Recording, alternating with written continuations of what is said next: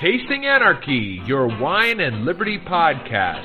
Join Mason and Jake each week as they try new wines and discover how much government is in your drink. All right. I actually did it correctly. I think this is like the second time in a row I've actually clicked it correctly. So, welcome to Tasting Anarchy. I am your host, Jacob Lindsay, and as always, I'm joined by Mason Joseph. And this is, I guess we took last week off, but I've got some wines to share for this week. I do also have a beer that I would like to just briefly mention because we went to the brewery yesterday and to Martin House, which is a pretty good brewery in Fort Worth. They had a beer launch that was for a barbecue beer that was very interesting. Victoria loved it. I liked it. I think its base is a sour, and I'm a little bit over sours, but it was very good. They also had a really interesting. I can't remember what it was called. I should probably look it up. But it was a rice beer, but it was black.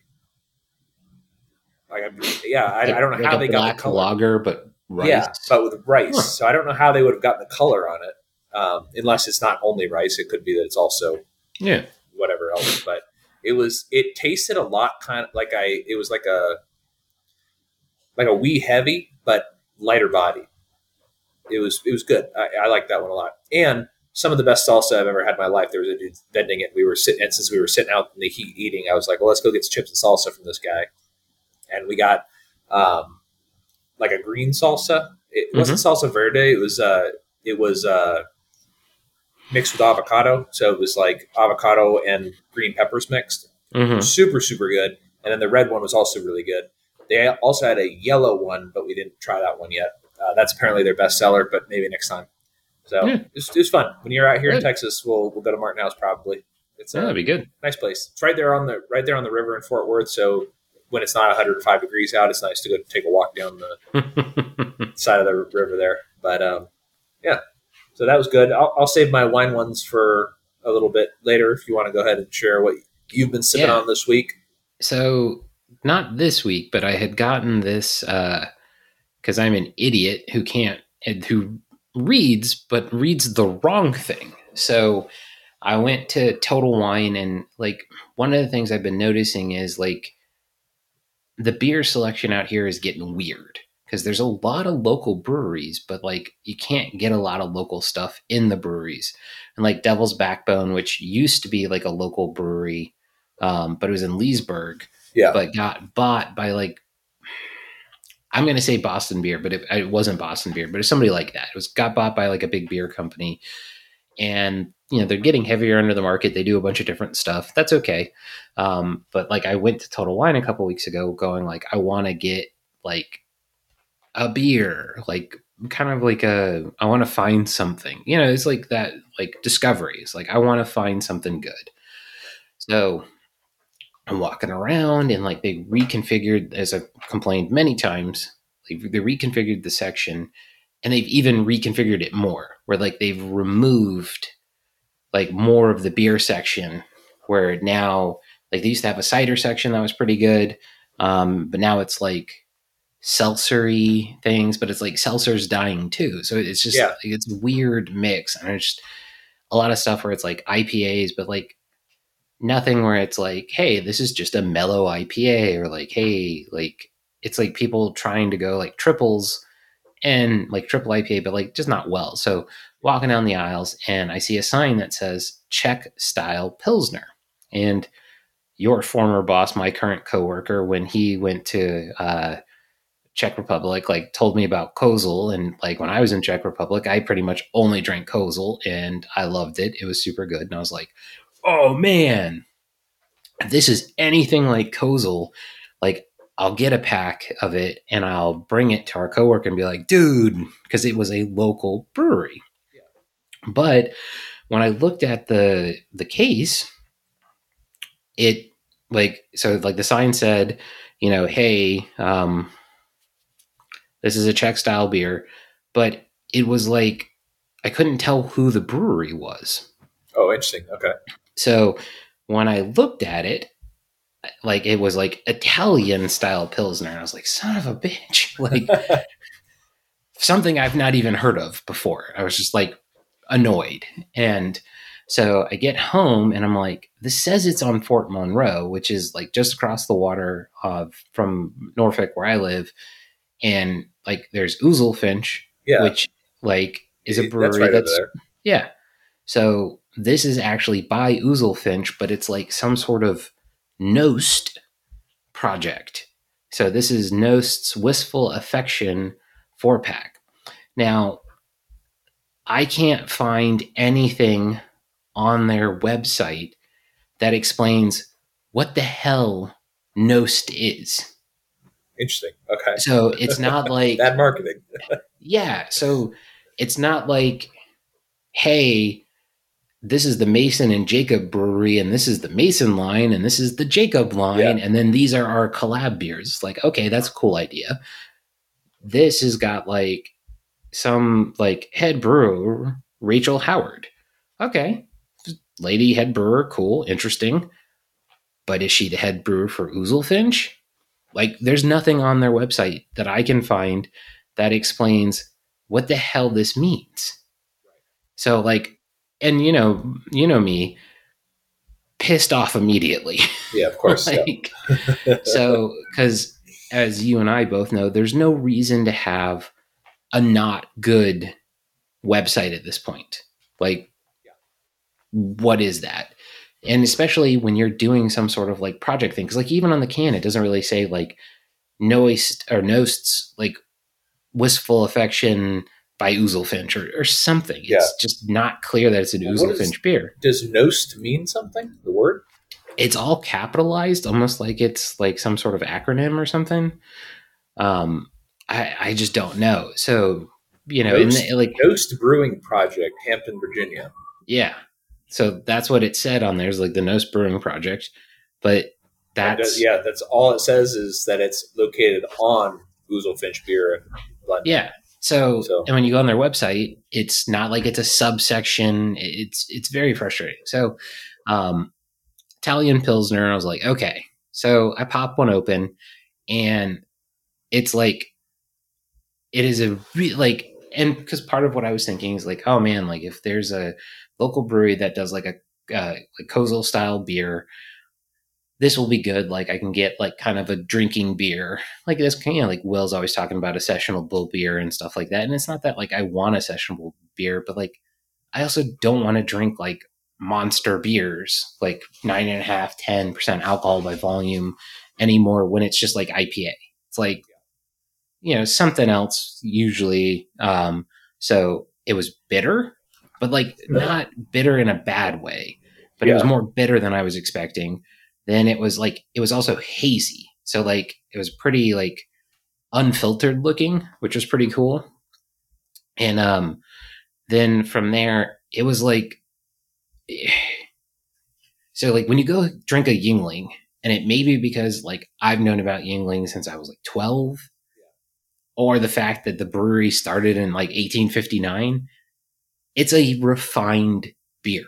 Yeah, it's exactly the reason I like it, is because it just tastes like what it is, and not anything off or weird or anything like that. Unless it's warm. If it's warm, it has this weird additional flavor. Well, it's more caramel to it, which I like. Yeah. Well, that's kind of where this was more like. It was like it was like a wilder version of Yuengling. Interesting. But like if you put like it in a can and Yuengling in a can, and like had them cool, like you wouldn't be like, yeah, these are like the same style. But like if you sipped it and kind of it got closer to room temperature and stuff like that, you'd be like, I see what you mean. Like this is very much like a Yuengling's wild brother sort of thing.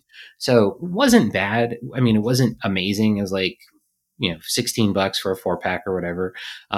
Had low alcohol by volume, so that was kind of appreciated. So it wasn't like some killer, but it was also just not like, because there was so little information about it, I was just kind of like, okay, whatever.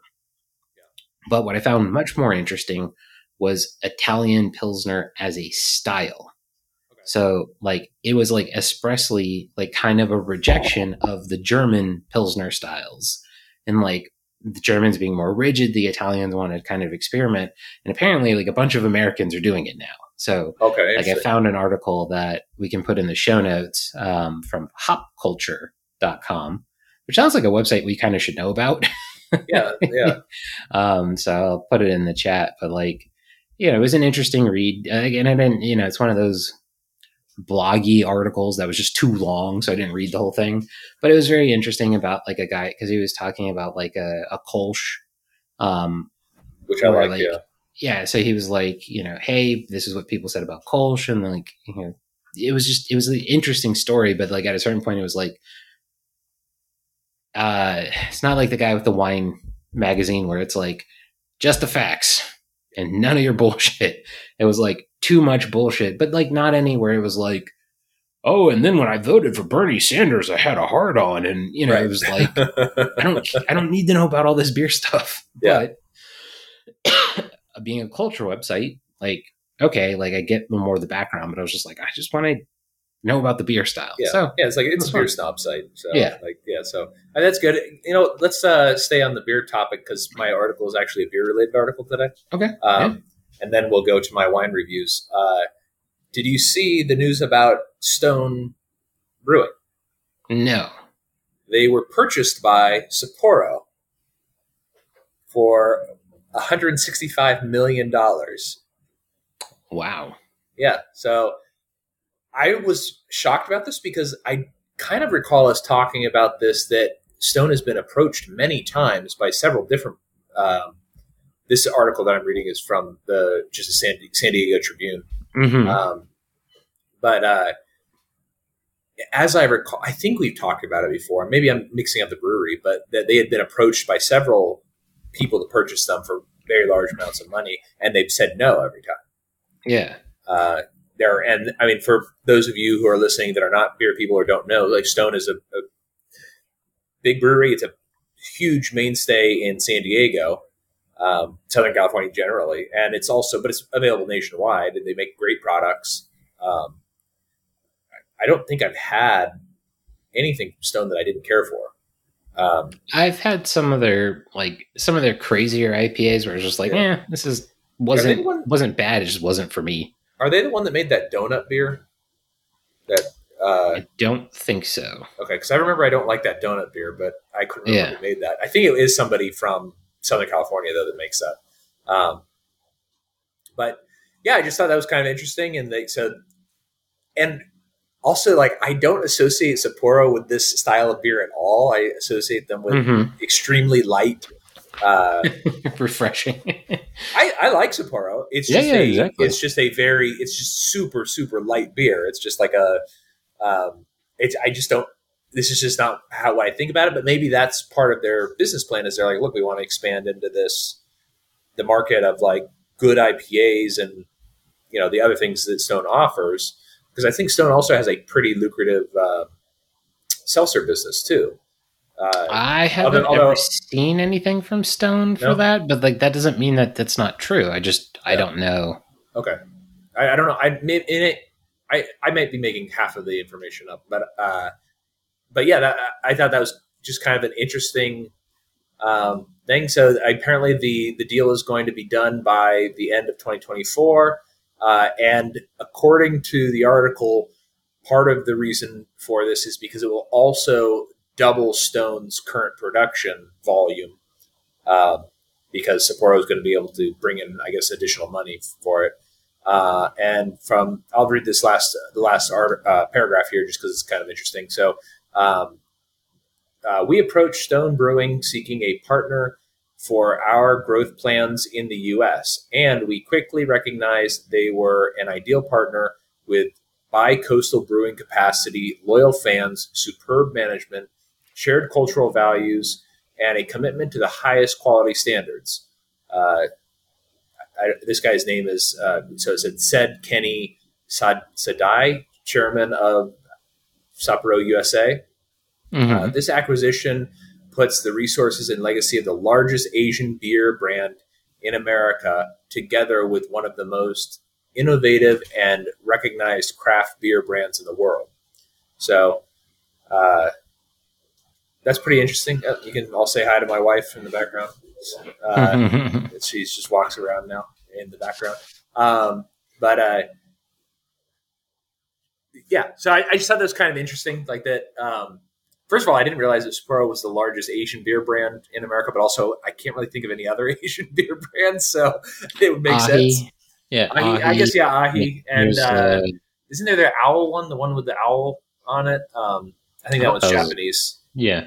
But I don't remember what it is. I mean, Sapporo is Japanese as well, so. Yeah, that's true. Yeah, so do you remember how much Dogfish Head was acquired for? I don't. Was it more than this? Really? Yeah. What was that? I said, really? Mm-hmm. Because I don't even think of Dogfish Head as being that large. Yeah. Well, how many barrels do you think Dogfish Head produces? I would have no way of knowing. Just more or less than Stone. I would imagine less than Stone. Yeah. So Dogfish Head, according to Wikipedia, 175,000 barrels. They got acquired by Boston Beer in 2019 for $300 million.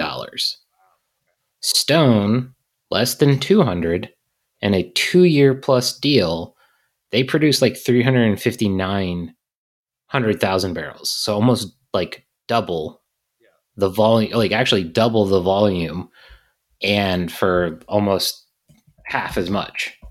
So like that's kind of like showing like where the market is going, at least in my opinion, like for these crazy beers. Well, and this was like 2015 Stone's brewing size. So okay. Yeah, and this is what it says about the deal in the article. It says the deal is valued at around $165 million, with potential for additional payments based on business performance and I'm sorry, I read this wrong. So the deal is valued at $165 million, with potential additional payments based on business performance, and is expected to close in August. So, I wonder if that means that they're giving them 165 now, and then there's like a time frame where they expect to figure out the rest. But yeah, I don't. Let me see if there's somewhere that's a little bit more clear on how much. I'm just kind of curious because here, San Diego 8. Let's see what they say.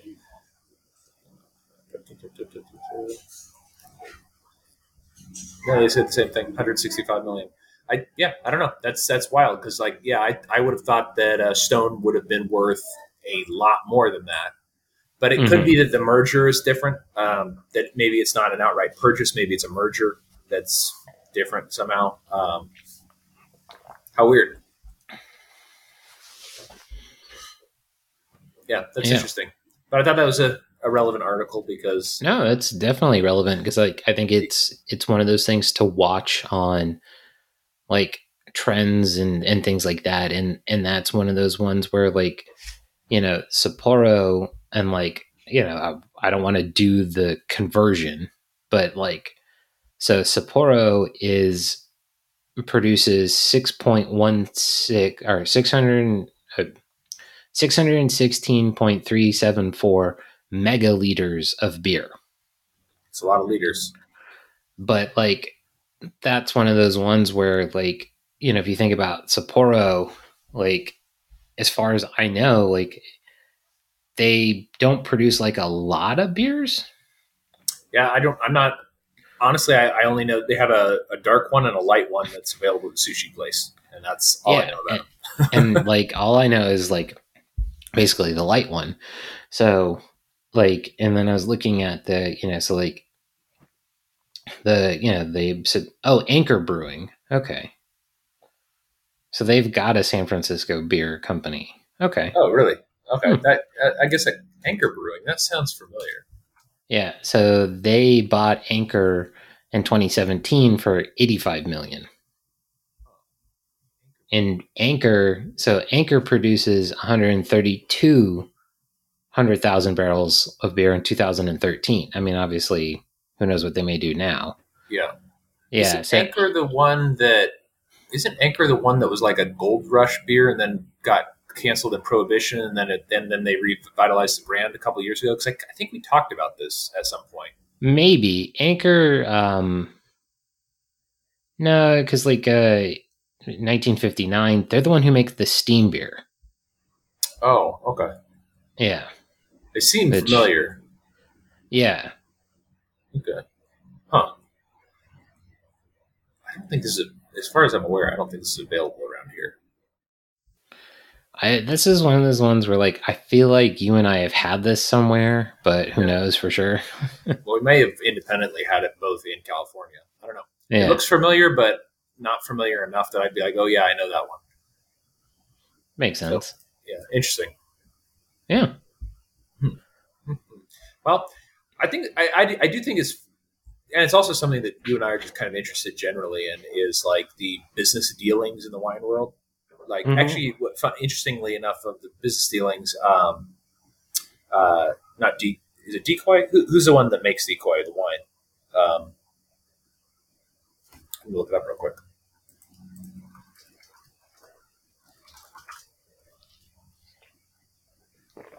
It's just Decoy Wines. So they were actually at this taste event in Dallas that we went to a couple weeks ago, which I thought was odd, but also there was only one Texas winery at the Dallas taste event. Everything else was California or Washington, which I was like, okay, that's interesting. I wonder if they weren't able to get anybody up there. And it was mostly, there was actually some of them, and I did review those on the last episode. Some of those were really good, but I got some other wines that I'll talk a little bit about today. But anyways, the point of that was that Decoy also went public not too long ago. And I'm kind of interested in the business dealings of the alcohol industry generally, because it seems like it's just interesting to see how it kind of fits into the overall economy. The seltzer craze was just kind of bizarre, and now there's kind of a seltzer bust. People just are not interested in it anymore. They're just kind of over it. And yeah. Well, I think the big thing with seltzer, the big problem with seltzer, at least as far as I can tell at this point, is too many with too little too little distinguishing. Yeah. So it's your local brewery can make seltzer and probably makes a great one if you like seltzer, but Bud Light makes the same basic equivalent at nickel a can. Right. Yeah. Yeah. And so they can clean up. Yeah. Why would you pay? Well, it kind of reminds me of, I think it was Coors who did Zima back in the 90s, where that seems like sort of a similar niche where they're we want to be in this sort of woman's drink, or at least that's my impression of Zima. I don't know. I think actually it was supposed to be marketed toward men, but they're we're trying to market this to people, a lower calorie, easier to drink in hot weather kind of thing. And from my understanding, Zima is still actually extremely popular in Asia. It's just not here anymore. I think it's Coors that did Zima. So yes, it was, and they stopped making it in Japan in 2021. Oh, really? Okay. Yeah. Oh, I thought it was big. I thought it was still big over there. Yeah. Interesting. Well, that's the thing is they was still marketed in Japan. Interesting. Okay. But yeah, they stopped in 2008 in the U.S. But it's Smirnoff Ice. Remember, when Smirnoff? That's right. That was popular for a while. Yeah. And Mike's Hard Lemonade, I kind of put in that same sort of category. Although I do still see Mike's Hard Lemonade places. I still see both. Yeah. You see Smirnoff? I can't remember the last time I've seen a Smirnoff, but I also don't really pay attention to that section of the store. So yeah. Well, and I think the big thing that for me is I see it, but I also go, that's just heartburn. Just heartburn right. In a can. Yeah. Right. So, which is what it was for me always. Yeah. All right. Well, let me go ahead and do. We got a couple more minutes. Let me go ahead and do my 2 wine reviews, and then we'll wrap up. So I went to a wine tasting. I've got my wine tasting sheet here.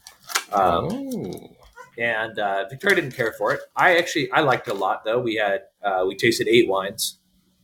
Victoria didn't really care for any of them. I think she wanted to just get sloshed and was not really interested in tasting wines. So that was it. But they had 2 very interesting wines, I thought. One was a Sauvignon Blanc, which I pulled it up here, and it's Domaine Grand Rocher Saint Brice is how I'm going to say that. It is a Sauvignon Blanc from Burgundy, which is kind of an unusual place for it to come. And I'll go ahead and read the little description that the sommelier guy gave us. So, Eric Lavelle, owner and winemaker of Saint Brice les Vino, established Domaine Grand Rocher in 1987. The property comprises 22 hectares of vineyards spread between Chablis and Auxerre. The area of Saint Brice is in the far northern reaches of Burgundy and is unique that it is the only region in Burgundy that is known for producing Sauvignon Blanc. And so behind this light gold color, Saint Brice is hiding aromas of citrus fruit, black currant, and licorice, the taste of mineral, dry, and very delicate to the palate. So something that was super interesting about this one, the reason I picked it is I liked it, but I probably would not drink this regularly. It tastes like vegetables. It's really interesting. Yeah, it's like vegetables and licorice. So that sounds like awful garbage. Yeah, because I don't like black licorice. Yeah, so. Well, it does have that flavor, and it's like a slight anise or whatever they call those anise seeds. Anise. Anise. It is. I mean, it's a typical Sauvignon Blanc. It is fruity, like citrusy and stuff like that. But the citrus is very, very toned down. It's not nearly as tart as Sauvignon Blanc typically, and it has this just like extremely strong vegetable flavor that was like it's like snap peas, maybe. Like it's just a really interesting. Like, oh, well, that's kind of unusual. I don't think I've had that flavor. So like fresh, early summer greens. Sounds like. Yeah, exactly. Yeah. Really, really an interesting note, I guess, that I've not had, I don't think, in a wine. I've had like the grassy flavors, and I think that's kind of where this comes from. I think they call it hibiscus, but this was like vegetables. It wasn't like grass. It was like it was super interesting. The other one, I also pulled that up here. And their site is actually a pretty good site. It's, of course, it's Rioja. So that was they had they had 4 reds, and of the 4 reds, I thought the Rioja was the best one. And of course, it's Rioja, right? Yeah. Their site's a great site. It's got a great English translation. What's funny though is his notes don't translate the wine, so it took me a while to figure out what the wine was. And so in the English translation is breeding, and in Spanish it's crianza, I guess. So this is Bodega Eduardo Garrido Rioja Crianza 2015. And so if you translate it to English on their website, it's the one is breeding. That's the they have young man, breeding, booking, and Grand Reserva. Yeah, I like combining those in my head. Young man, booking, breeding. Yeah. This was really good. This was actually interesting. It was 80% Tempranillo, 20% Grenache, which is not an unusual blend for Rioja. So the notes that the sommelier gave me was founded in 1923 by Vincent Garrido. The winery is now owned and operated by Amelia Garrido and her father, located in Rioja Alta. So, we've talked about this before, is that it's Rioja is split onto 2 sides based on the river that goes through it. Both French and American oak. That is unusual, is that I believe that Rioja typically just uses American oak. Or maybe I have that backward, but I do know that Rioja is famous for only using one oak, and this one uses actually both American and French, which is unusual.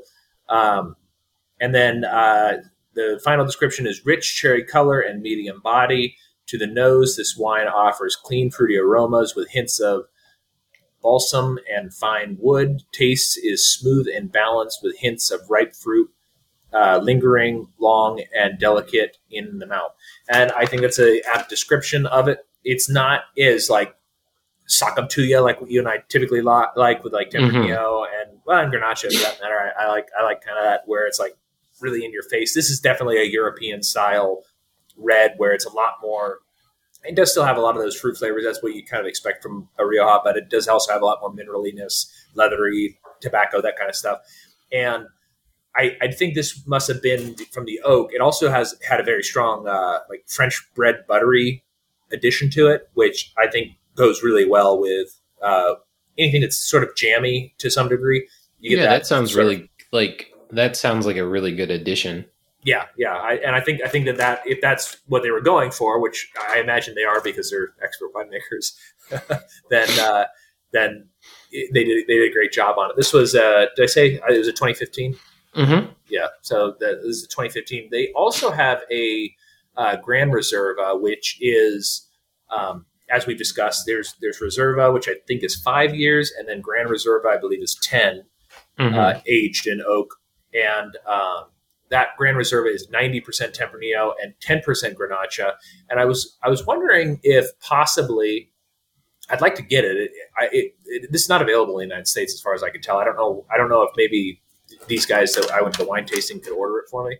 But what I was kind of curious about is with the percentages on the blend in the Grand Reserva, if maybe that year Grenache was not produced as much and Tempranillo was, and then the year that breeding was done. So what I'd be curious to see is if in 2025, when the Grand Reserva comes out from them, if it's 80-20 like breeding, or if it's going to be 90-10 like the current Grand Reserva. So I don't know. I just thought it was kind of an interesting. Yeah, that's a good question because like the idea might be that Grenache doesn't age as well. Yeah.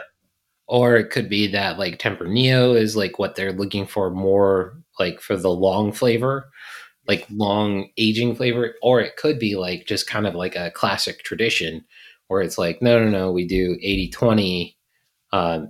But also like you're saying, could it be that they weren't grown as much, or maybe like there was some sort of, not like industrial accident, but like some sort of loss of crop or something like that. So it's like, hey, the Tempranillo can stand on its own longer. So yeah, interesting. I know. See, one of the things, if you look, so Young Man is 100% Tempranillo, and it is. Let's see. It doesn't say an age. Oh, it says 3 months. Actually, so Young Man is only aged 3 months. Wow, that's pretty interesting. I'd like to try that. Yeah, I would too. And actually, this is an interesting note on it. It says 20% of this wine has remained 3 months in barrel, so it's not all aged 3 months. That's interesting. I would like to try that. Yeah, I wonder if this winery can order me these. This is interesting. I wonder if you could get like a tasting pack. It's like, hey, I just want all 4. Just give me all 4. Yeah. And so then booking is also 100% Tempranillo, and it says 18 months in American and French, and then given an additional 24 months in bottle. And so that's okay. So that's interesting. So I wonder. I'm really curious about this now. I bet you the dude who ran that tasting. I might go back over there. It was in Magnolia in Fort Worth at. Did they tell me what the wine club was called on here? Yeah, it's not on their thing here. It's at this wine shop in Magnolia. It was actually kind of a cool place. Like when you nice. Go out here, we might go and hang out there. And Magnolia is kind of a cool part of Fort Worth. It's like there's a lot of like there's breweries and restaurants and stuff that you can just walk. Basically it's Ghent. Yeah. So it's but this was on the very, very far end of Magnolia, so it's kind of like way down there. But a good place to park if you're going to walk all the way in, and if you're going to stop there, get drunk, then walk, and then walk back. Well, it's kind of like where Smartmouth is technically in Chelsea. Oh yeah, right. Instead of Ghent, but like if you didn't know Norfolk, you'd be like, "Oh, this is Ghent." It's like, well, no, it's Chelsea. But yeah, right. Like, not that this isn't Magnolia, but it's like out there. So it may not be actually Magnolia, but it's on that same road that if you go far enough, actually, where the Heim is, or Heim, whatever that barbecue joint is that I like a lot, it's on the opposite side. So it's like, so if we walk like 2 miles down, we'd be at Heim from where this winery is. Oh, so, interesting. Yeah. It's just a long straight road. But yeah, I liked it a lot. It was a really cool place. If I can remember the name, I'll put it in the show notes. And if anybody's interested in checking it out, the tasting is cheap. It's only $20, and you get eight wines to taste. And the guy is very knowledgeable. It was full of a lot of middle-aged white women who were extremely loud, but that was enjoyable to watch. Yeah, I was going to say that has nothing to do with the quality of the product. They were extremely loud. I think Victoria was just like she didn't care for the tasting, anyways, and also they were just way too loud for her, I think.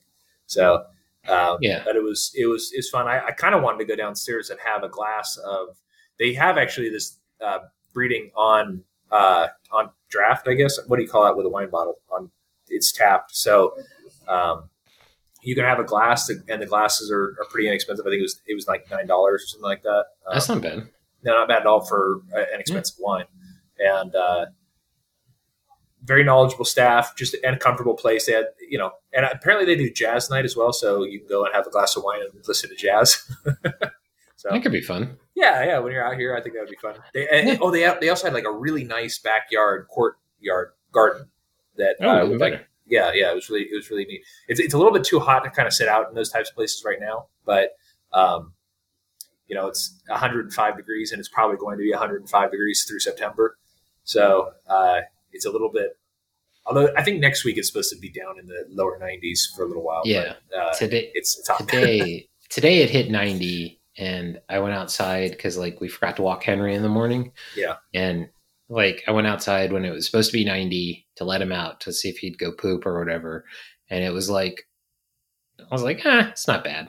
And then, I was on the shade, I was on the porch, and I was just like, tomorrow is supposed to be 86, but thunderstorms in the afternoon. So it could be just monstrously humid all day and then rain. It's yeah. But the next day is supposed to be 78, and it's nearly July, and we're still getting days in the 70s. That's crazy. It's so weird. Yeah. La Nina is an interesting time. Yeah. We've got, it's just been, now granted, it's always hot here. It has just been really, really hot consistently for a long time. And we don't have any rain. So, we're not allowed to do fireworks this year, but I think the cities are still allowed to, of course. But, that's going to be a bummer. I'm hoping that we can bring the kids to, see fireworks since they don't get, they've never been to 4th of July. So I think that'd be kind of neat. Be interesting if they had. Yeah. Well, they do American parties and stuff there, but but I don't think it's not exactly the same thing. Yeah, no. All right. Well, I think it's a good place to wrap up. So you want to do our plugs real quick? Yeah, so you can follow us tastinganarchy.com, Childerberg.com. You can follow Jacob's exploits on Twitter, either at the Tasting Anarchy handle or Childerberg, which is his main pump handle. Yeah. Childerberg Go should be, and I don't have the dates in front of me, but in May of 2023. Yeah, it's 26th through, I think, 29th. I can yeah, something like that. But we'll leave it. We'll get it better ones from there. So yeah, if you can get your hands on Ouzel Finch's Nost, Wistful Affection, give that a shot. Any of the ones that Jacob recommended, some barbecue beer, a black rice lager, a Tempranillo Grenache blend, and some sort of ass wine that tastes like vegetables. Give those a shot. Stay free, everybody. Cool. Everybody stay free.